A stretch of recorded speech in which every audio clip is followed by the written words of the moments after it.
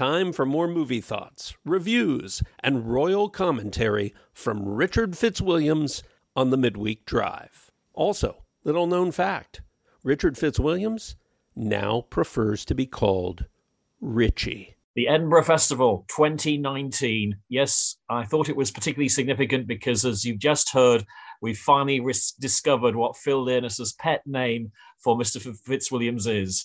So before we go to The Shark is Broken, the listener has actually heard this, but Richie, dare I say, you haven't actually heard Phil's latest ident jingle for you. It is awesome. It's worth playing this back just to listen to that alone, especially as we've got Yaz de Graff and Sarah Huntley with us on board. But would you like to start off with this play at the Ambassadors Theatre? Actually, just briefly, Sarah Huntley, are you familiar with the Ambassadors Theatre? I probably am. I think it might be one that's changed its name. So I'm so old, it probably had a different name to start with. Am I right? Wow. Well, I don't know of that. I mean, where I can place it is it's next door to the theatre showing The Mousetrap. I mean, that's been on since... That's all you need. So it's off St. Martin's Lane. At least you got that sorted out, because you've got, before I actually go any further, the son of Robert Shaw, Ian Shaw, together with Liam Murray Scott as Richard Dreyfuss in a fantastic scenario of a play that first launched successfully, as I say, back in 2019 at the Edinburgh Fringe Festival. And Richard's finally got around to actually realising that we need a bigger boat because the shark is broken. The shark is broken, and indeed, it just so happens, Alex, that Liam Murray Scott, who plays Richard Dreyfuss, these are times for understudies. I'm sure you'll all agree. And this was a truly, truly remarkable performance. Stepping into this role was Tom Kelsey, who I thought was absolutely marvelous. And indeed, just to I'm just finding his biography in the program, but it seems to me that this is really a time where understudies can expect almost anything, because that same week he played not only Richard Dreyfuss, but he also played Robert Shaw. Now, that is it's quite amazing. And the Dreyfuss character, just to set the scene again, this is the three actors, Roy Schneider, Robert Shaw, and Richard Dreyfuss, all played. I mean, originally the intention was that we have Dmitry Goritsas as Roy Schneider. He's very good indeed. He's made it. He's an actor who's made it at this particular point, and he serves as the only sane bridge between two characters so opposite that they can, whether they come to blows or not, would I give a spoiler? But the facts are that Ian Shaw, who's the son of Robert Shaw and the co-writer, plays his father, and Liam Murray Scott, yes, he normally plays Dreyfuss, but Tom Kelsey was absolutely marvellous, and he's playing a complete neurotic. I mean, although let's just hold that very briefly, Richard, because I just wanted to actually do a little bit of research here in terms of Sarah. Have you ever seen the movie Jaws? Yes, I have. Yes. Excellent. Yes. Yaz de Graff, from, of course, The Wonders of Bermuda, and now, of course, the official chair of Signet PR at the University of Lincoln. Have you ever seen Jaws? Yes, I have. Excellent. So this stage play is about the challenges that the actors within George is all about. Is that a fair point? There is it's set in a boat. It rocks from time to time. These are bored actors because the mechanical sharks that broken. They are broken. Indeed, this was the reason that we got this wonderful scene initially, because in fact he didn't have sharks that worked for much of the film, and that meant they had to improvise with music. And we see it's fascinating. This does tell you something about the human condition, because these are riveting character studies. You've got someone Dreyfus, he's young to be sure, but he's a complete neurotic. Also, he's fiendishly ambitious, and in so being, he is somewhat pathetic from time to time. It's very fortunate you've got the Roy Schneider character, because otherwise he and Robert Shaw talk about opposites. The creation, this is a homage to Robert Shaw by his son, who, as we mentioned, is the co-writer. But Shaw's personality absolutely dominates this extremely well-written play. I would say also the fact it's written with the benefit of hindsight is a great bonus, because you can get quite easy laughs by the Shaw character saying, oh, this play is going to be a total flop. No one will remember it. He's got an extraordinary voice which dominates, absolutely dominates. Not the play, Richard, the film. Not the play, the film.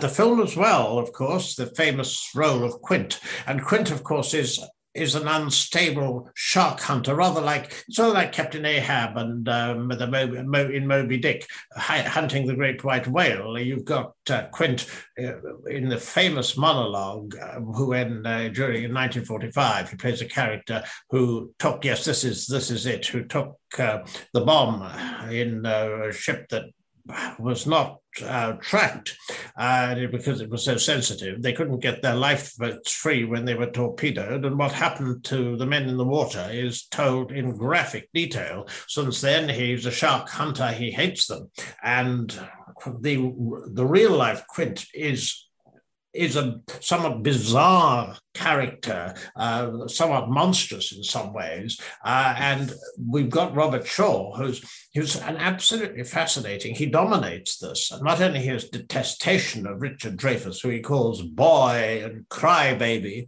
but when Shaw, he can recite a sonnet from Shakespeare and add, I composed that, I wrote that when I was 5.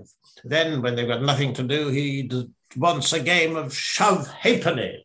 But the way he enunciates, if you argued with him, when he has a drink, for example, he's an alcoholic and the bottles are all over the place.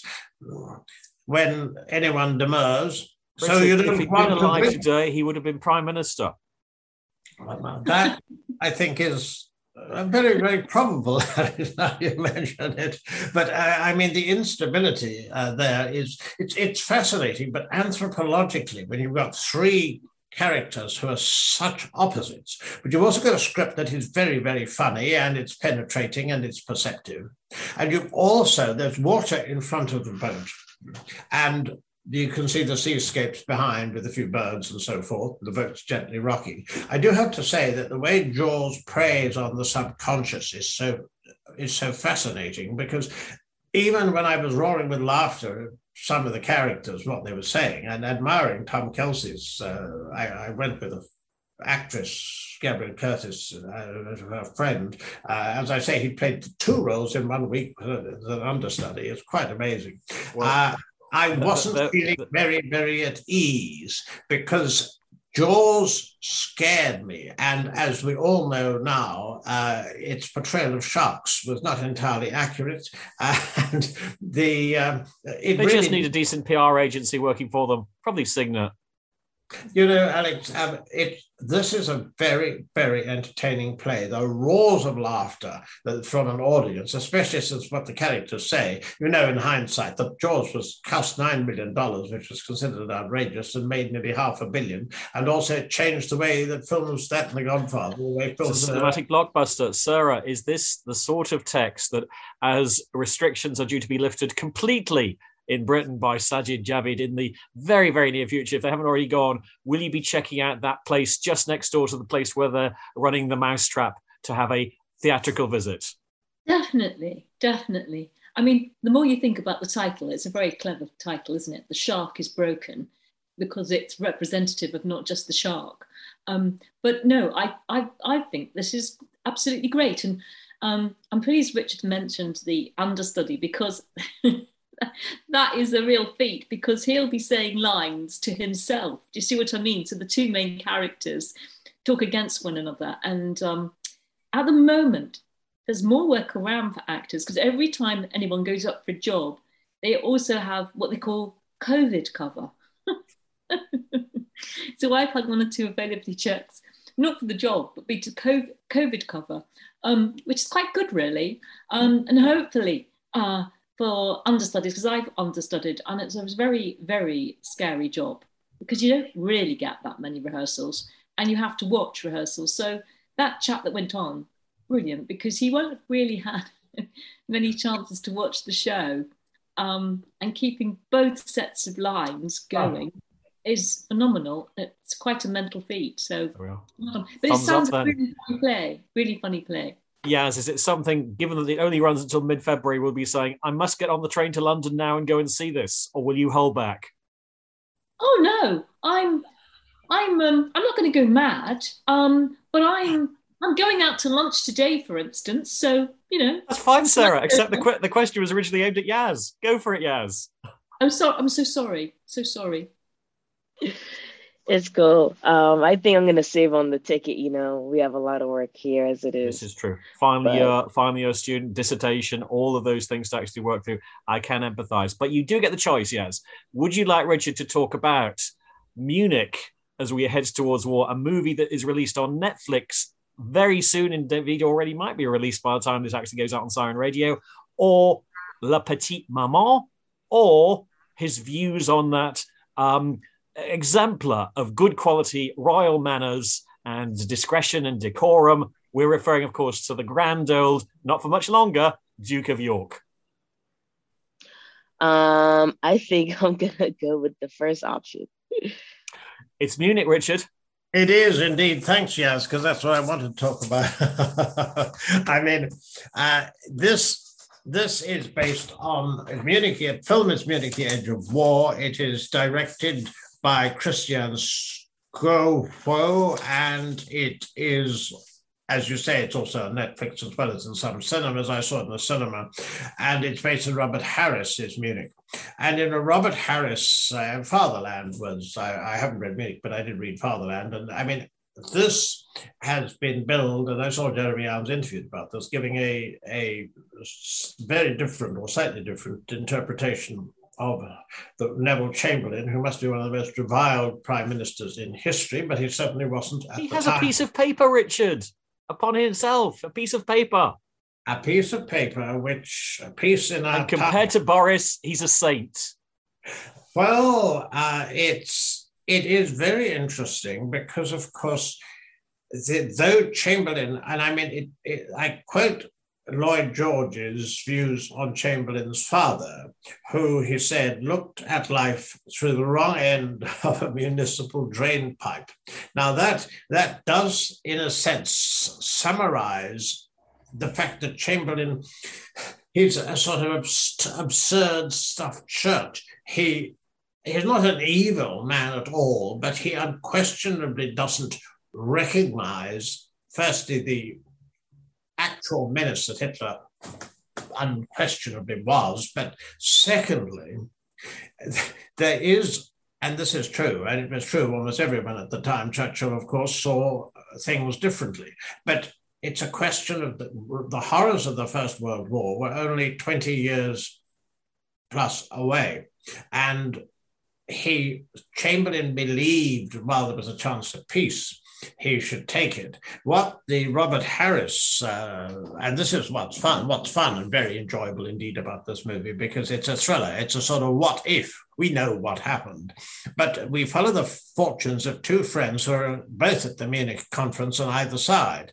Hugh Leggett, played by George Mackay, private secretary he becomes to the Prime Minister Neville Chamberlain, and also Paul von Hartmann, played by Janice Neuer, who is a member of what essentially is a sort of loose anti-Hitler resistance, where they had connections in the army, but they needed an excuse to move against him. And it turns out that he's actually able, it builds up tension, to be the person who hands Hitler his press digest. Just think of the opportunities that might provide. We meet them first as Oxford friends at a rather colourful Oxford ball, a sort of debauch. But when Hugh Leggett visits Munich subsequently, he and Paul fall out badly because Paul, in the mid-30s, defending what Hitler's doing. By the time of Munich, he realizes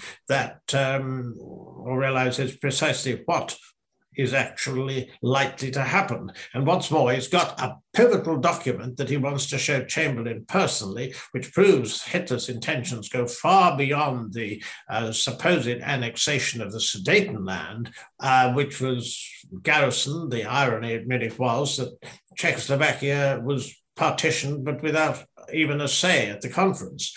But it did delay war a year. The argument also at the end of the film does point out that gave Britain and its allies a chance to rearm and prepare. Equally, it's not pointed out, but a fact that Hitler was infuriated by Munich because he felt it held him up.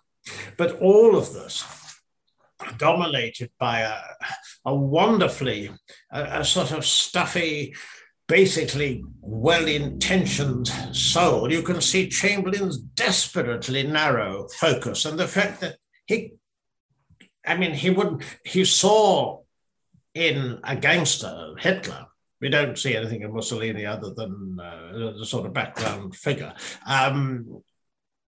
Someone who he felt he could deal with for the sake of peace. It wasn't a question of him liking him, but the point was that, again, it was the shadow the First World War cast over his generation. And the fact also that Chamberlain by then was 70, and he simply couldn't, he wasn't capable of dealing with Hitler and with Hitler's ambitions. But there's no question that with fine production values, with a script that helps build a drama, this didn't happen, but conceivably it could have happened. You've got these two characters working somehow, one to get Hitler's real Richard, plans. there's always Socrates' three sieves, the three sieves of truth. Did you witness it yourself being sieve number one? Was it actually truthful being sieve number two? And indeed, is it simply a case of what's the reputation of the person who's actually sharing the story as sieve number three? So there are issues there. Yaz, Munich, is it one for you? Will you be checking the Netflix production out? Yeah, I'm definitely very interested. And I like how it's accessible. Don't really feel like going all the way down to the cinema at the moment. But yeah, definitely. There we are. Thumbs up there. And Sarah, like myself, obviously we have a background which you could say was arguably heavily influenced by the Second World War. But, at the end of the day, we weren't around at the time. So from that point of view, is this one which historically you'd say, well, our parents were, let's just check this out then? Oh, definitely. I like Jeremy Irons very much. I looked at the trailer and I think it's always interesting to look at how Richard's explained a twist that might have happened, how things might have turned out had things been different. So yeah, it looks really good. It looked very some nice handsome men. Looks quite intriguing. The trailer whetted my appetite, and Richard has too. So I'm definitely going to get that on Netflix. They're really good looking, but Chamberlain isn't exactly appealing in that regard. I don't know. Wasn't he the Joe Biden of his day? Surely. I mean, the makeup, Jeremy Irons' makeup is quite a feat, actually. Yeah, I find Jeremy Irons' acting very fascinating, and but it looked. I think it looks like a very good one to lose yourself in on a Sunday evening. That's what I think it looks like. Oh, I put it in the afternoon as well, because it's very exciting. I mean, we know what happened, but all these question marks and the character studies.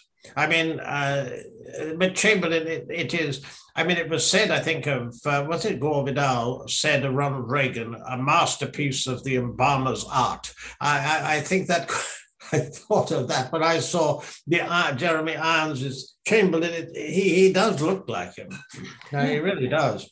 There we are. It's great makeup as well. So, Richard, just share with us how busy your schedule has been, given the fact that the soon-to-be possibly ex-Duke of York, although it's nice to see that Sarah Ferguson retains her title as the Duchess of York, now that obviously the cut them adrift, we need to actually throw them to the sharks approach is actually working. Just how busy have you actually been internationally? Well, I mean, we ended up with Germany, with Austria, and with Hispanic television, Telemundo in the United States, and also LBC and BBC Kent. And those were the last five. And I think there were about 30, including a few in the press. So newspapers, kicking off with India and also BBC World, and TRT, which is Turkey. So it really was very busy, and it happened to be spaced out in a way. There was also global news from Canada, and BBC Wales. So it was somehow spaced out that I was able to do everything that people and wanted. somehow spaced out is a wonderful way for maybe addressing the recollection of certain parties and Prince Andrew and various other folk, etc. I mean, is it schadenfreude? Are people just taking a delight in the kind of the car crash that's occurring here? Well, I mean, it's a car crash of Krakatoan proportions. And as for recollections, I mean, Andrew doesn't recollect. And there's the photograph of him with his arm around Virginia Roberts, as she was then taken in 2001 with Ghislaine Maxwell at a London home. She's now, of course, a convicted sex trafficker. The whole thing is absolutely ghastly. And as far as recollections are concerned, apparently it is reported that her recollections, which have, I think it's been admitted from time to time, have varied, will conceivably, if this goes into the discovery stage, according to the Telegraph yesterday, he would be subject to 7 hours cross-examination in the discovery stage of this, if it heading towards a civil court, where, in my opinion, it simply won't go, simply because 95% of civil cases in New York, and remember there is the domicile question because she's in Australia, in Perth, he's here, and she's linked to Colorado in 2019, and there's a slight question mark over that. But essentially, I mean, it will almost certainly be settled, but the matter won't just be money. It will also, undoubtedly, since Virginia Roberts Giuffre sees herself as a spokesperson for the victims of Epstein, be a great deal more now whether he would be prepared to essentially a settlement and admission of guilt. He strongly denies all charges against him. And it's all about reputation. Public relations is about managing reputations. Yaz, are you bothered by this? Are you following it avidly, or are you saying, well, I don't know, it's just bizarre. As a citizen of Bermuda, frankly, I don't care anymore. It comes in and out with the news, and I'm just patiently waiting for the results. Much like the royal family, really. Patiently waiting for the results. Very good. Sarah, your thoughts? Well, I think the title of this programme is right. The shark is broken. And that's the same for Boris. It's the same for Andrew. And I think what's happened is, it's funny, isn't it? My husband was saying that Al Capone actually got sent to prison, not for murder, but for tax evasion. I think this is symbolic of what's happening with Andrew and Boris now. And the two go very much together in my head. People have had enough. And I think ultimately the press, it's taken a bit of a time, and I don't like them a lot of the time, but the fact that they put this picture of the Queen on her own before her husband's funeral and then parties at number 10, whoever's responsible, whatever, no one's interested anymore. It should not have happened. End of. So I think there's a turning in the contrary here. It'd be interesting to know what it's like in your country, of what you're getting from the gist of it. But I think it's a big turn. And actually, I felt quite optimistic this week because in a funny way, I sort of thought there is something hopefully still about Great Britain that we will turn around and say, this cannot go on. This should not happen. And Boris needs to stand up and be answering why. And ultimately, I think that's how people of all parties, different classes, different races are all feeling. How can Boris or Andrew, and all this time it's taking up, why can't they just be honest? And if Boris had to stand next to somebody, as that poor man in Parliament was talking about his mother-in-law that died in isolation, being really serious, all his buffooning and bluffing, what does he say to that person? That's what I'd say. And I think it's, sorry, I'm being really serious, aren't I? But from that, being positive, I actually thought the wave is turning, that we are not going to put up with it.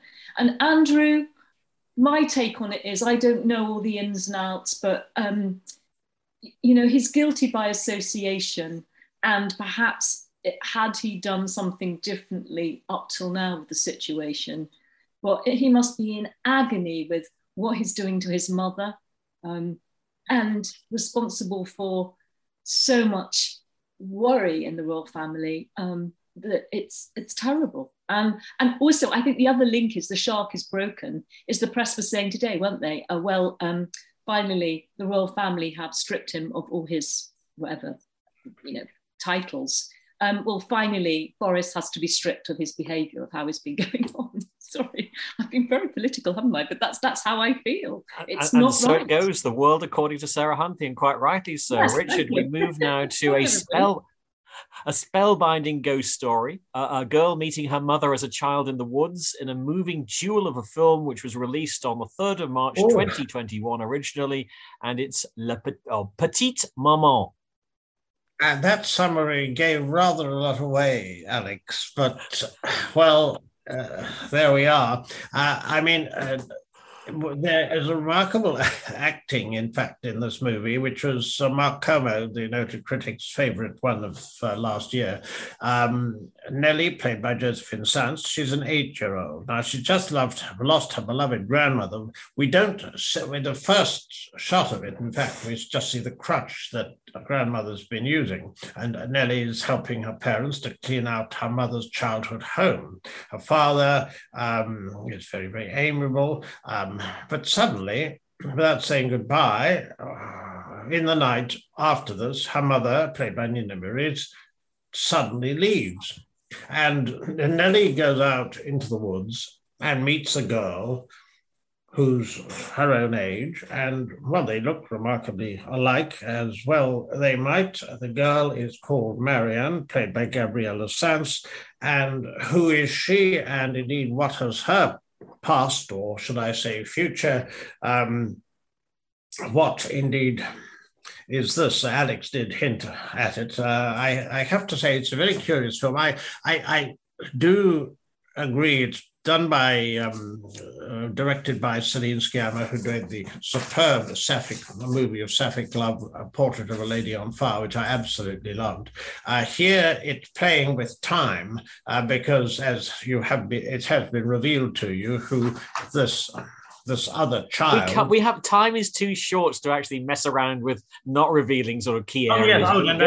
Alex, I totally disagree with you. You're a monster when it comes to spoilers, and you should not have revealed. It's got subtitles. You've got to follow the French and the subtitles. Go with it. There's absolutely nothing to do with it. The fact that Marion, you have been told who she is, and indeed.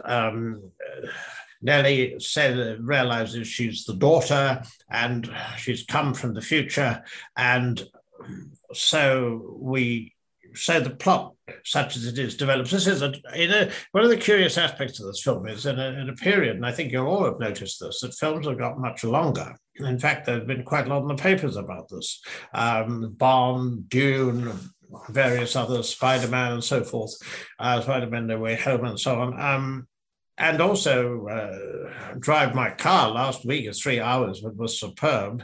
This is only an hour and 20 minutes. And it's both of the twins, Josephine Sanz as Nellie and Gabriella Sanz as Marion. And Marion will be having an operation to at some future point, as we see as the film moves towards, timeline. The timeline, I do have to admit that films which have strange timelines, I do find quite difficult to connect with sometimes, because you do have to be very, very alert on the nuances to precisely what's going on, where, and what is going to happen, what has happened, and so on. But in the way that this film concludes, and you've already been given a clue as to elements of its story, and you've got these two, one of them is just about to celebrate her 9th birthday, so they're two young twins, and one of them is as you've heard. I mean, the performances here are good. It's very sensitively handled. Selena Scarmo's visuals are really beautiful. As I say, I did find some of the time-traveling aspects of it rather disconcerting, simply because of the way I respond to films of the sort. But it's beautifully done, and, you know, I'd give both the early Munich 8 out of 10, and I think this definitely deserves similar, and I think a lot of reviewers would give it 10 out of 10, simply because the casting is very, very good. Visually, it's beautiful, and it's also extremely sensitive. Allowing for the fact that Einstein said that time in itself is an illusion, Yaz, will you be going to see this in the past, the present, or the future? I'm going to go with the future. It does sound very interesting. I am intrigued. Sarah, it's a bit like Imogen comes back, meets Sarah, Sarah meets Imogen, we're all together. It's very strange. Well, it reminds me a bit of Tom's Midnight Garden, actually, where he meets his grandmother when the midnight clock strikes. I love all that kind of thing. Yeah, no, I'll be going to see it. It got very, very good reviews. As I say, French film subtitles, but at 1 hour 20, that's clever, because it does, I think, show the film does not have to be 1.5 hours, or indeed 2 or 3. And finally, for a few moments, and in fact a few seconds, because that's probably all it merits, Sarah, did you see the Golden Globes? No, I'm afraid I didn't. No. Yaz, did you see the Golden Globes? No. Natalie Wanton did actually want to say, or rather Natasha Wanton wanted to say, she was pleased that Andrew Garfield was awarded something, I believe, but Natasha will talk about that probably next week. Richard, the Golden Globes, nobody's seen it, nobody cares. Well, firstly, Alex, you couldn't. Your trick question was very cruel, because I'm getting, you know, your tricks, they don't get past me. We had a spoiler in the last review. Now we got the trick. Did you see the Golden Globe? And nobody could see the Golden Globes, because the Golden Globes weren't, as you know, perfectly well, laughing like that. You've been caught. NBC. Sarah and Yaz might have had personal invitations to attend. Well, about it, you couldn't see them.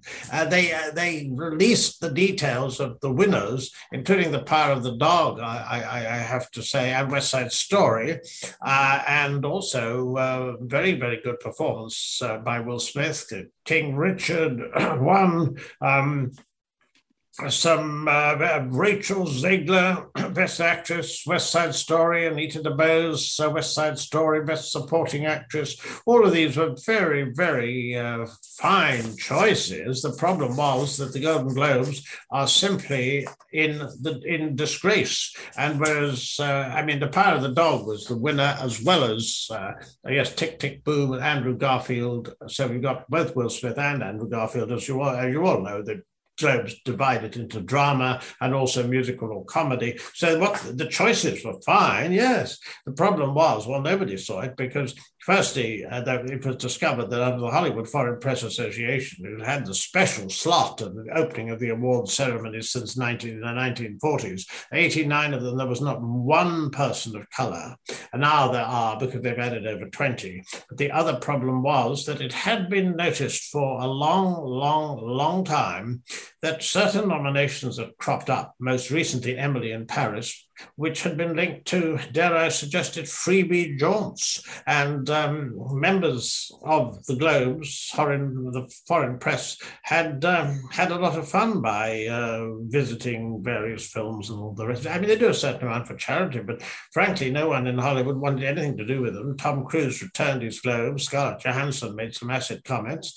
Jamie Lee Curtis and Arnold Schwarzenegger were peripherally involved, but the results were tweeted out. So I'm afraid, my own hope is that the Globes... Let's hope it sets the pattern for the Academy Awards and the BAFTAs. That's all I can say. You do not want it to set the pattern. You are being ultra provocative. You know perfectly well how destructive that would be to the cinema industry.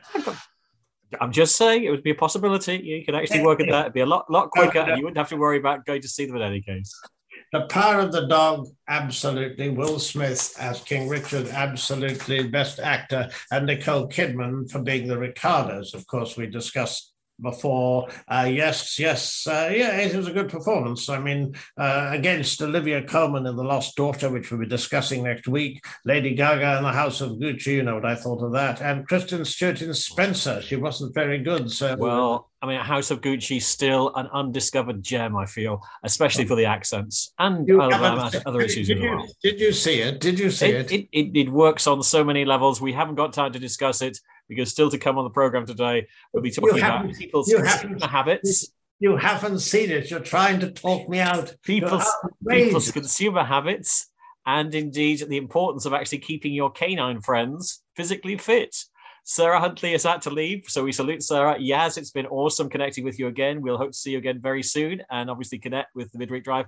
And Richard, as ever, a pleasure. I hope you enjoy, or as I say, I should use the Phil Learness words now, Richie Fitzwilliams.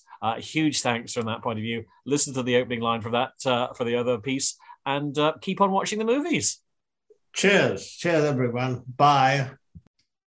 So how's it going then if you're actually in the retail business? Is it successful? I mean, we had the enjoyment of the golden quarter and the run-up to Christmas, of course. All that thing started off with the joys of Black Friday, Christmas, and so on and so forth. But it seems when you're actually into online scenarios, online sales are indeed booming. And indeed, we're going to find out how retailers have been faring so far with recent research coming through from Emasis. And indeed, we're delighted to welcome a retail expert, Payal Hindocha, to actually talk to us today. How are you, Payal? I'm very well, thank you. Excellent. So give us the headlines from this new UK consumer survey by Emasis. What are the key things that effectively have been revealed about our online and shopping habits? From what we've seen, online sales certainly have been favorable for both consumers and retailers alike. And Q4 and the golden quarter for retailers and both for consumers was actually really successful. And almost over half of us actually bought something online. But what our research showed us is quite a few of us also returned something that we bought online into a physical store. So yes, online is going up, but that doesn't necessarily mean to say that the in-store experience is less valued. In fact, 74% of us still prefer in-store shopping experiences, but rather maybe we'll start researching what we want to buy online and then visiting the store to either go pick it up if we bought it online, or we'll actually go start our research in the store and then buy it online. So from a consumer perspective, there's almost no difference between where the customer wants to buy it. It's more around what's convenient for that customer. Now, clearly, one of the kind of aspects about the fun pandemic that we have been through over the last, and indeed are still going through over the last couple of years or so, is that people did switch more onto online system. And it's interesting that a quarter of people apparently are still going to maintain low contact shopping and work on a contactless system as well, with only 13% of shoppers actually planning to visit physical stores more in 2022. So the online world certainly seems as though it's had a COVID boost, really, it would seem. Yeah, and that happened not because people wanted to, but because they were actually forced to buy online now. And it was a trend that we had seen coming in retail for a while now. It's just the pandemic accelerated this trend. And now consumers actually see the ease and convenience of shopping online. But from a retailer perspective, it's also interesting to see how many retailers that we work with, they are using different digital channels such as SMS, such as email, such as WhatsApp now to actually communicate to that customer outside of the store and try and offer those in-store shopping experiences, but via digital channels. So we've seen that become very popular in the last year, and I think that will be popular going into this year. But like I mentioned, it's not. Yes, we're still very much in the pandemic, and COVID is still very much still part of our lives, and people will still be comfortable shopping online. But that doesn't mean that the value in the in-store experience is any less. In terms of what people are actually buying, any particular surprises there? I see that loungewear and exercise equipment is still pretty high in terms of people's purchase choices. So in the last 12 to 18 months or so, over 43% of us actually bought something predominantly online, like we just discussed. But we also bought things like sports and fitness equipment, loungewear. And when we saw a spike in December, what people were actually buying was occasion wear and smart attire to either attend Christmas parties or go to events, because things were open at the end of last year.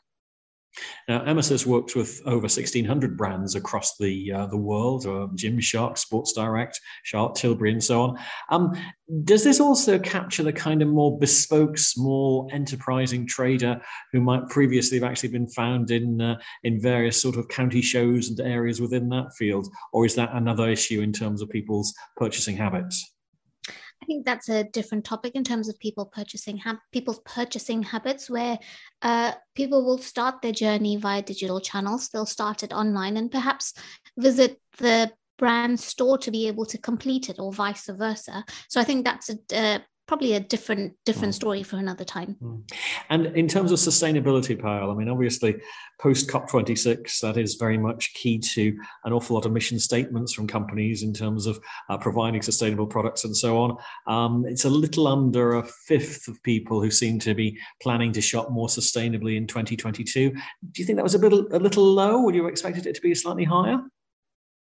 I actually think it's on point. And as at least retail brands start communicating their sustainability strategy to customers, and how ethical they are in terms of how sustainable their business processes and what they buy and they sell are, I think that number will only just increase in the next year to 2 years as consumers, as ourselves, we become more aware of sustainable shopping habits and where you can buy and source sustainable products from.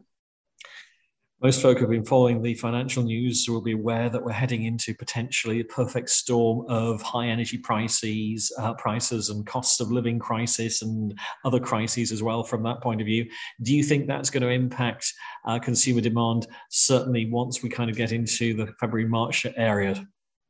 I think it certainly will impact consumer demand, Alex, and people will be much more conscious about what they spend, and going back to shopping more ethically, shopping more sustainably will also become just as important now, because we're talking about the balance between sustainability and spending power with consumers. And I think from a retailer's perspective, what would really help to navigate through this dip in consumer demand is to really have a look at what consumers have bought in the past, whether that was pre-COVID times, whether that was during COVID, and really understand the value of that customer, what they bought, what other products would go with it, to help them with their supply and demand and keep that customer coming back to their brand.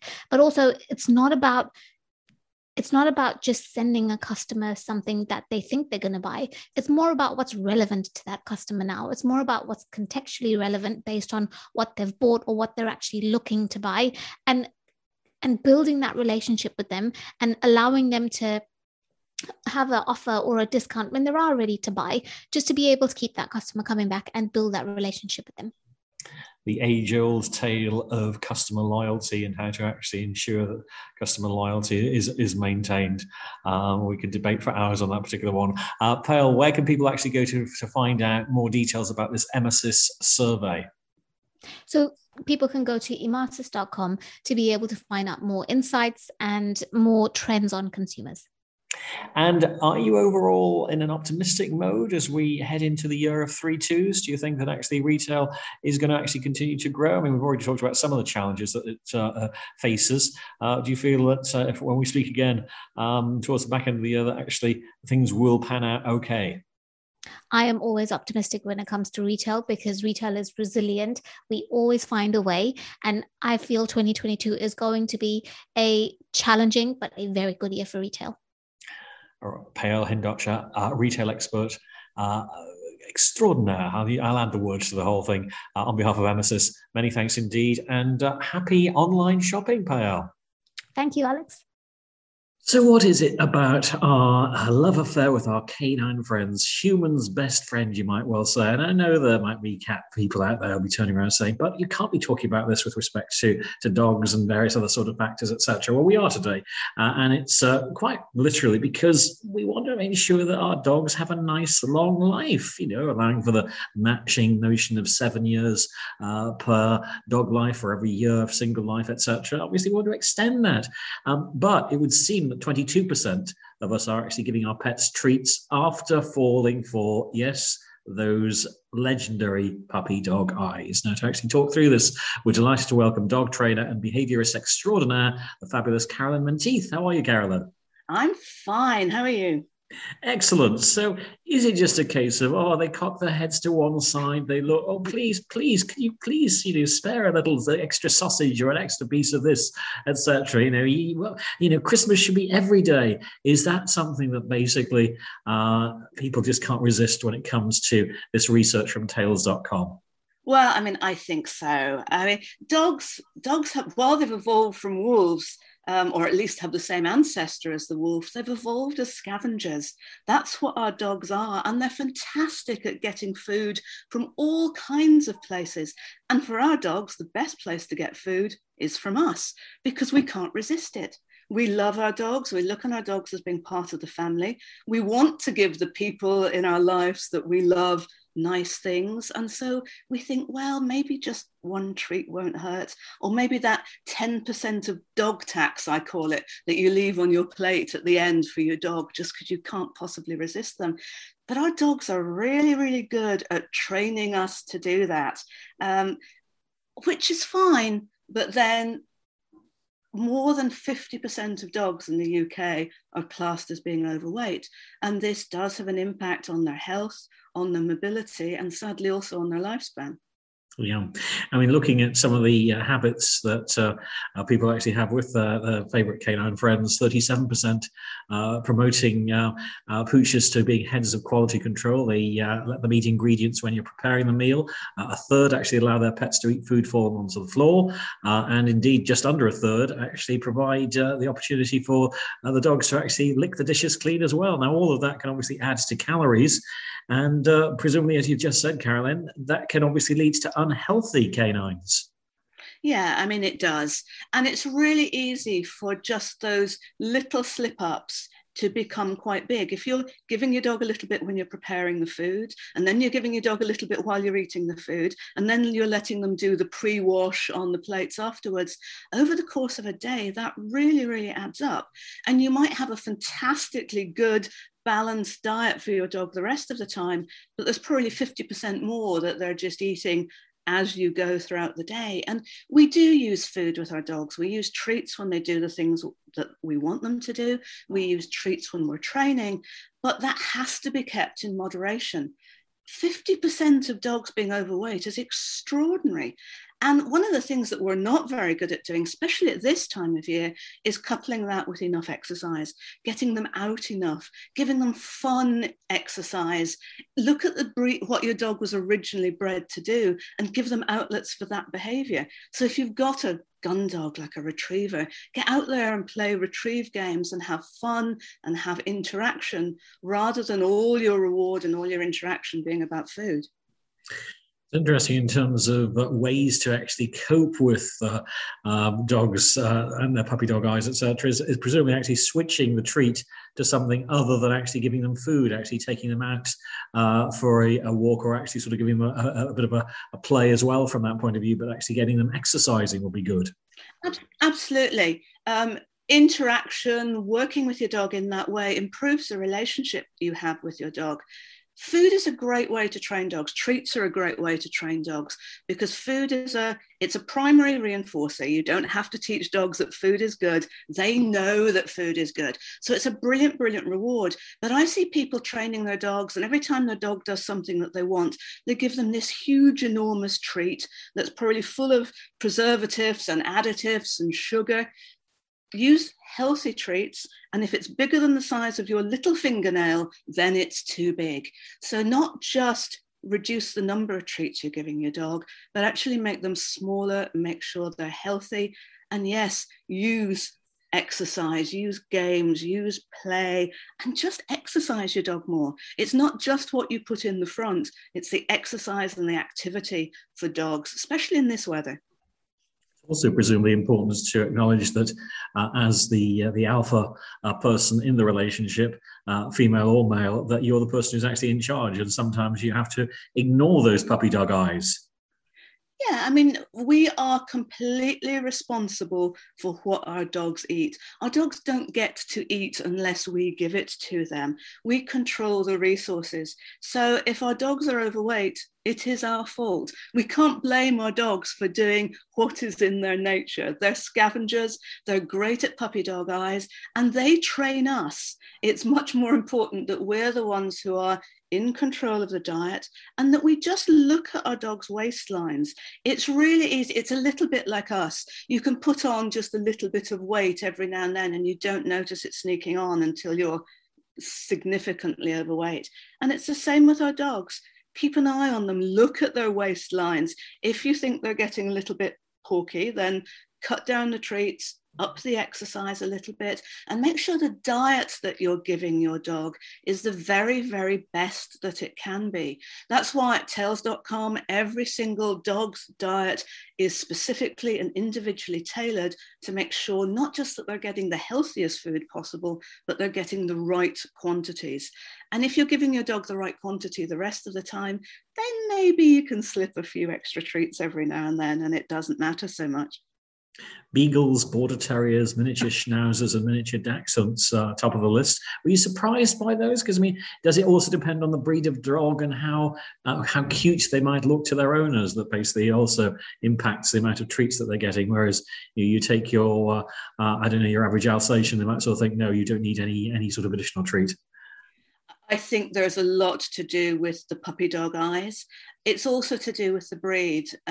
The one thing I was surprised about is that Labradors weren't in there, because Labradors are I always said a Labrador is a support system for a stomach, because they are absolutely fantastic at hoovering up absolutely everything. So I was surprised by that. Beagles I wasn't surprised about. Is there anything cuter than a beagle looking at you with those eyes going, go on, I'm starving? And so I was surprised that some breeds weren't in there, but then I wasn't surprised by the others. They are the experts at the puppy dog eyes, and they're the experts at training us. One of the things that's really interesting is there was some research done a little while ago that said owners get as much pleasure from giving the dog treats as the dog gets from receiving them. And I get that. Our dogs are part of our family, and we love to give the people that we love nice things and good things.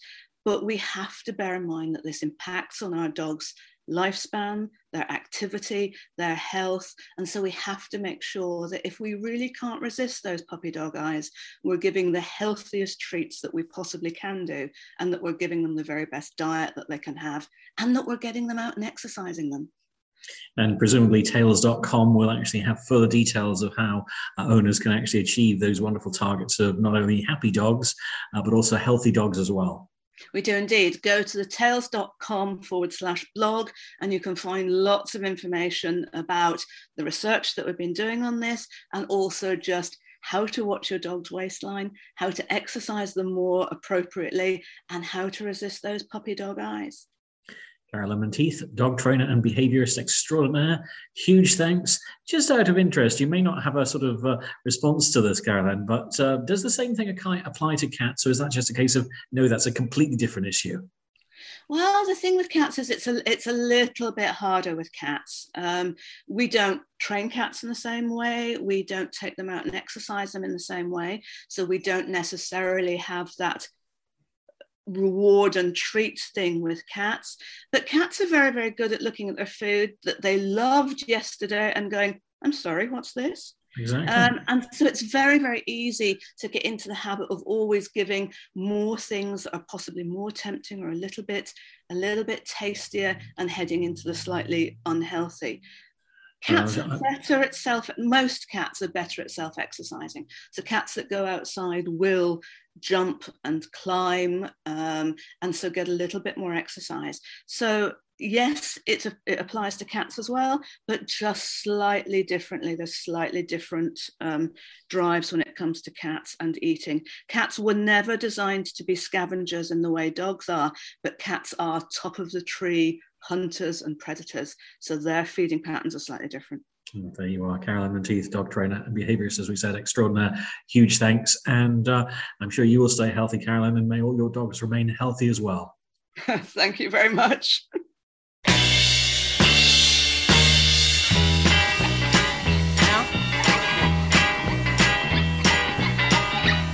You know my girl now. You know my girl just called me up, and she woke me from my sleep.